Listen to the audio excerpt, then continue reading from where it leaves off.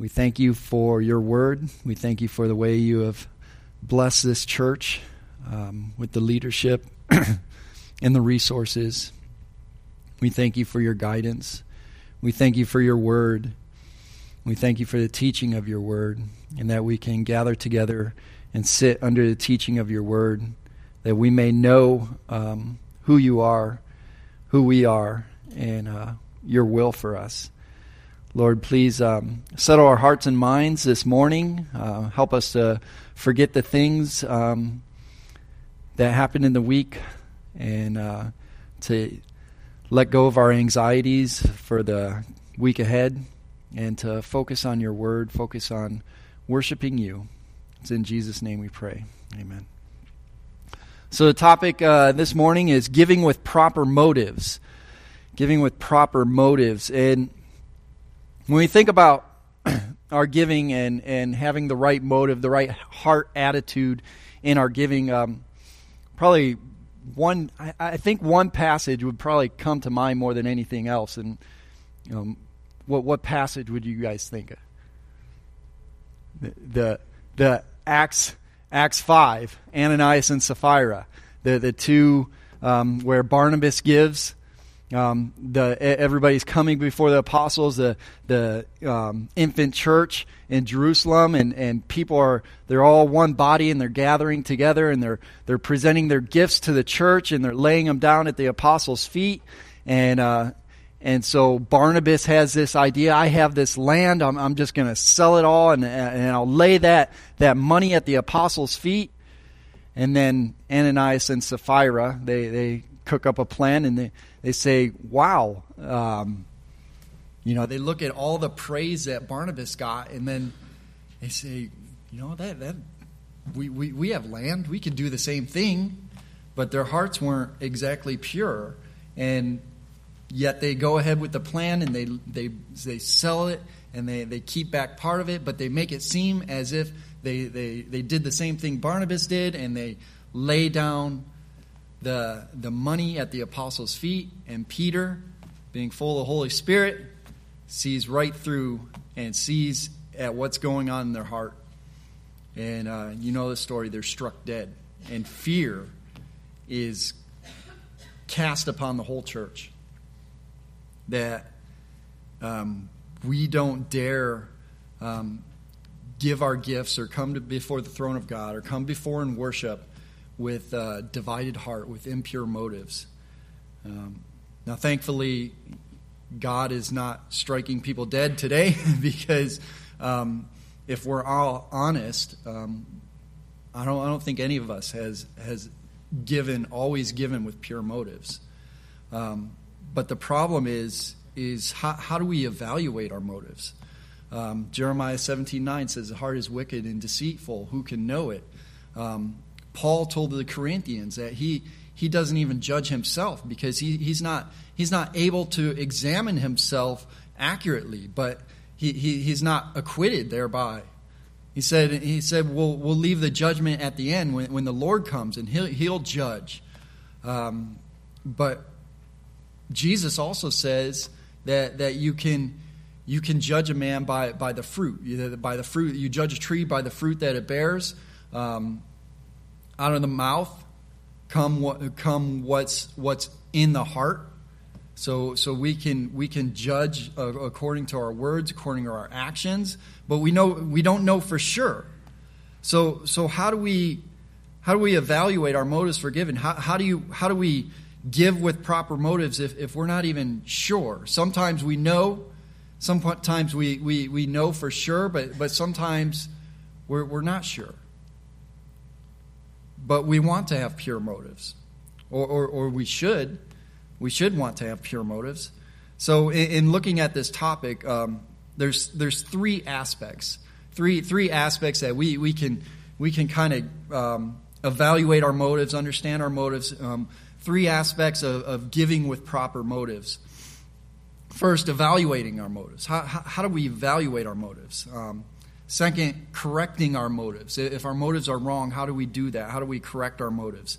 And then third, maintaining right motives. If we do have right motives and we're sure we have right motives, how do we maintain those right motives that are pure. So first, how do we evaluate our motives for giving? How do we even know?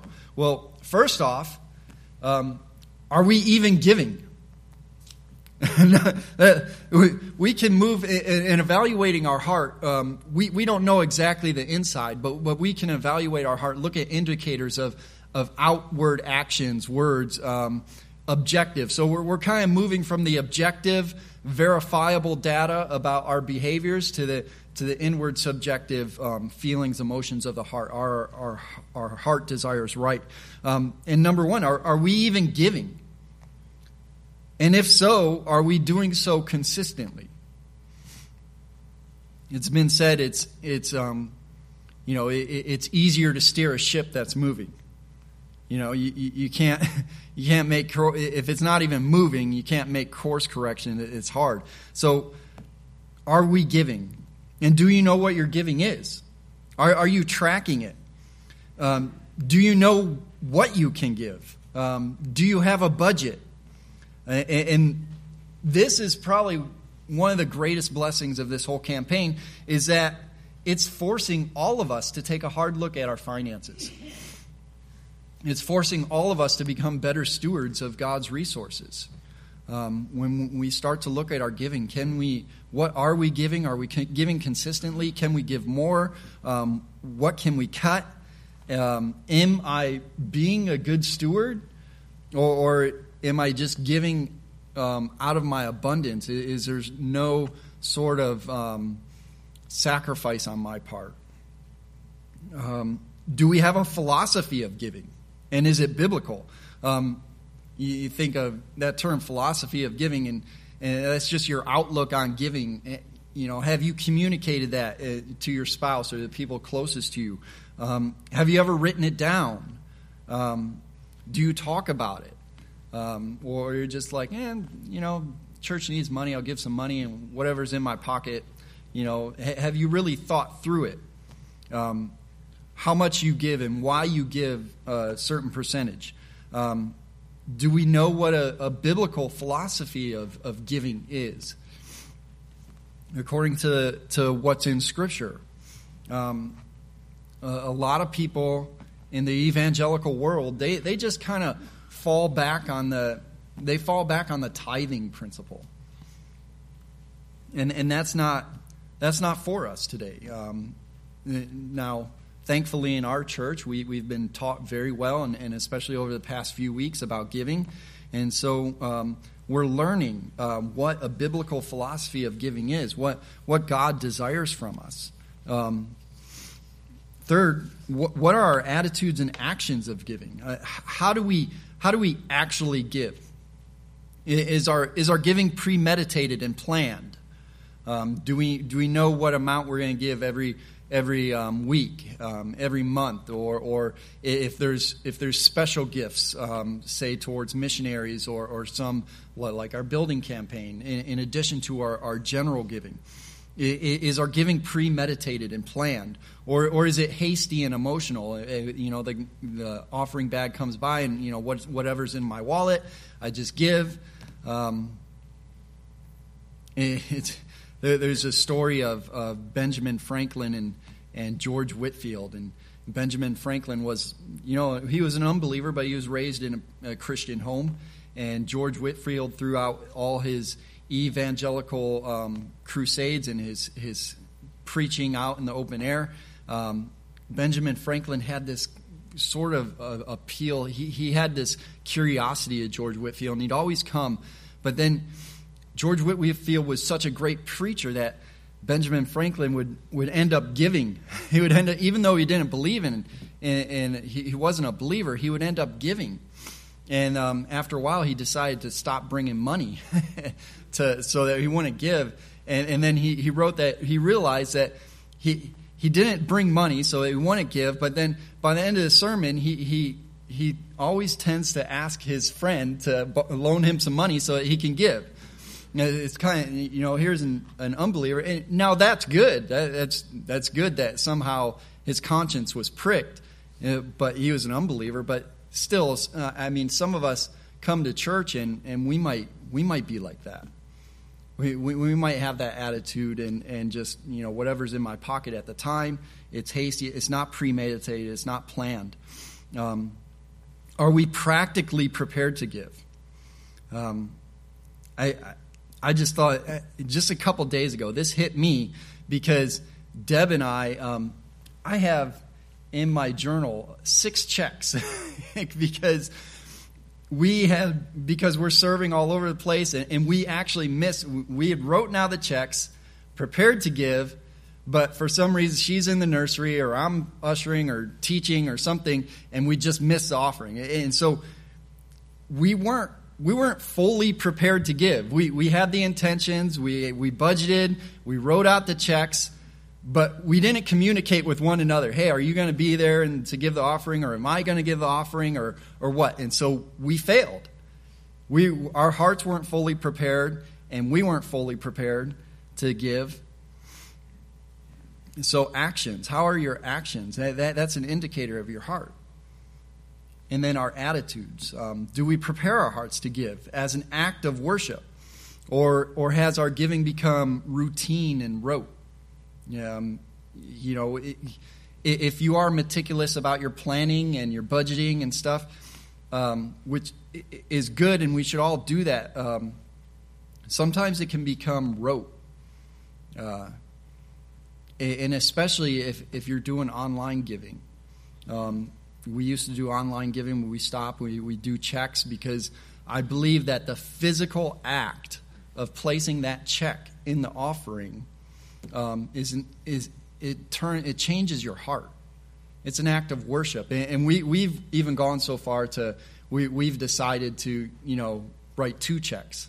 It's kind of weird, but if you're going to morning service and evening service, so I'll give one service and Deb will give the other service.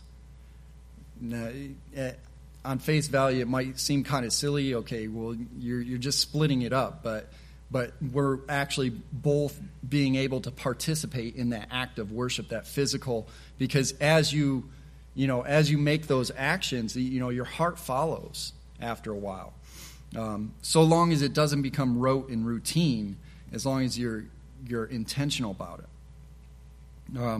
Our attitudes, are we concerned about what others around us are thinking as we give? Or if we don't give at a particular service? The offering bag comes by and we don't give. Do we feel guilty or whatever? Even if we gave in the morning or we're giving, later in the evening, where's our heart when the bag comes by? And sometimes if we haven't given, maybe there should be some guilt. And in the moment of giving, in the moment as you're placing that offering in the bag, is there an attitude of pride if you give a good gift? Is there reluctance? Is there compulsion? Competitiveness? Anger or hatred towards others? There's all sorts of emotions. And I've felt all these emotions at times, and I've had to confess and repent. Or in the moment of giving, do we recognize the fruits of the Spirit? As we're placing our gift in the offering, do we recognize a heart of love, joy, peace, patience, kindness, goodness, faithfulness, gentleness, self-control? Do we experience those fruits of the Spirit as we're presenting our offering? So those are ways we evaluate our offering. Are we giving? Do we have a philosophy of giving? Have we premeditated and planned it? What are our attitudes and actions when we do give? And second, how do we correct our motives for giving? If our motives are wrong, we evaluate our motives. We see that our motives are wrong. How do we correct that? Well, first, by practicing biblical repentance. Biblical repentance. This is a change of mind about sin. As a New Testament word, metanoia means a change of mind about what you're doing. The Old Testament word, shuv, means actually turning and doing an action. So a biblical repentance is a change of mind that results in a change of behavior. And this is a large part of what we're doing in this campaign. We're all being confronted in our giving. We're all being confronted in our self-sacrifice, in our self-denial. It's a little bit more indirect. It's not as personal. When we get those commitment cards, it'll be a little bit more personal. but we're being confronted to evaluate ourselves. And there's probably every person here, there's going to be repentance at some point, either in our attitudes or our actions. And as we evaluate our giving, there's going to be other areas of our life that are going to be exposed. And this is a good thing. This whole campaign is such a great opportunity for spiritual growth. This is huge.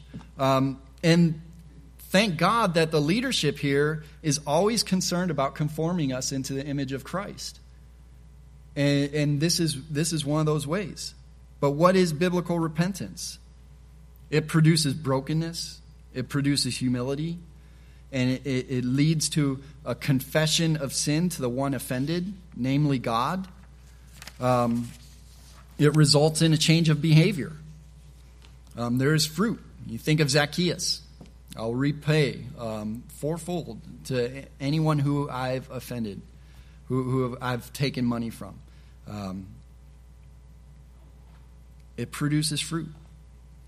Second, we correct our motives for giving by practicing biblical obedience. The obedience which God desires, it's driven by a pure heart that's informed by a renewed mind and results in observable words and actions. It's head, heart, and mind. Head, heart, and hands. That's biblical obedience. True obedience is not hypocritical. Jesus said these people honor me with their lips, but their heart is far from me. Yet Psalmist says, I delight to do your will, O God. So there's an inward aspect of obedience, and then there's the outward aspect of obedience. Duty and delight. But duty and delight are not at odds with one another. If we have the outward action of obedience, but the inward attitude is not there, what do? Do we stop the outward action? No, we continue. A lot of times we obey in our actions, in our words and actions, but our heart isn't there. And in those instances, we don't stop the action. We don't stop the obedient words. We repent that our hearts are not there, but we continue the action. And there's several times that in Christian lives that we don't feel like obeying, but we just got to do our duty. We just got to obey, and then our hearts will follow. Third, how do we correct our motives? By understanding and embracing the doctrine of sanctification. Sanctification. Understand that our giving is a large part of our sanctification, and it emanates out of a denial of self and self-sacrifice.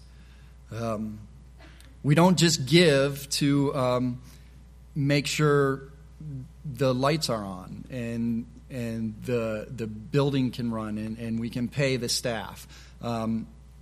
That's a big part of it, but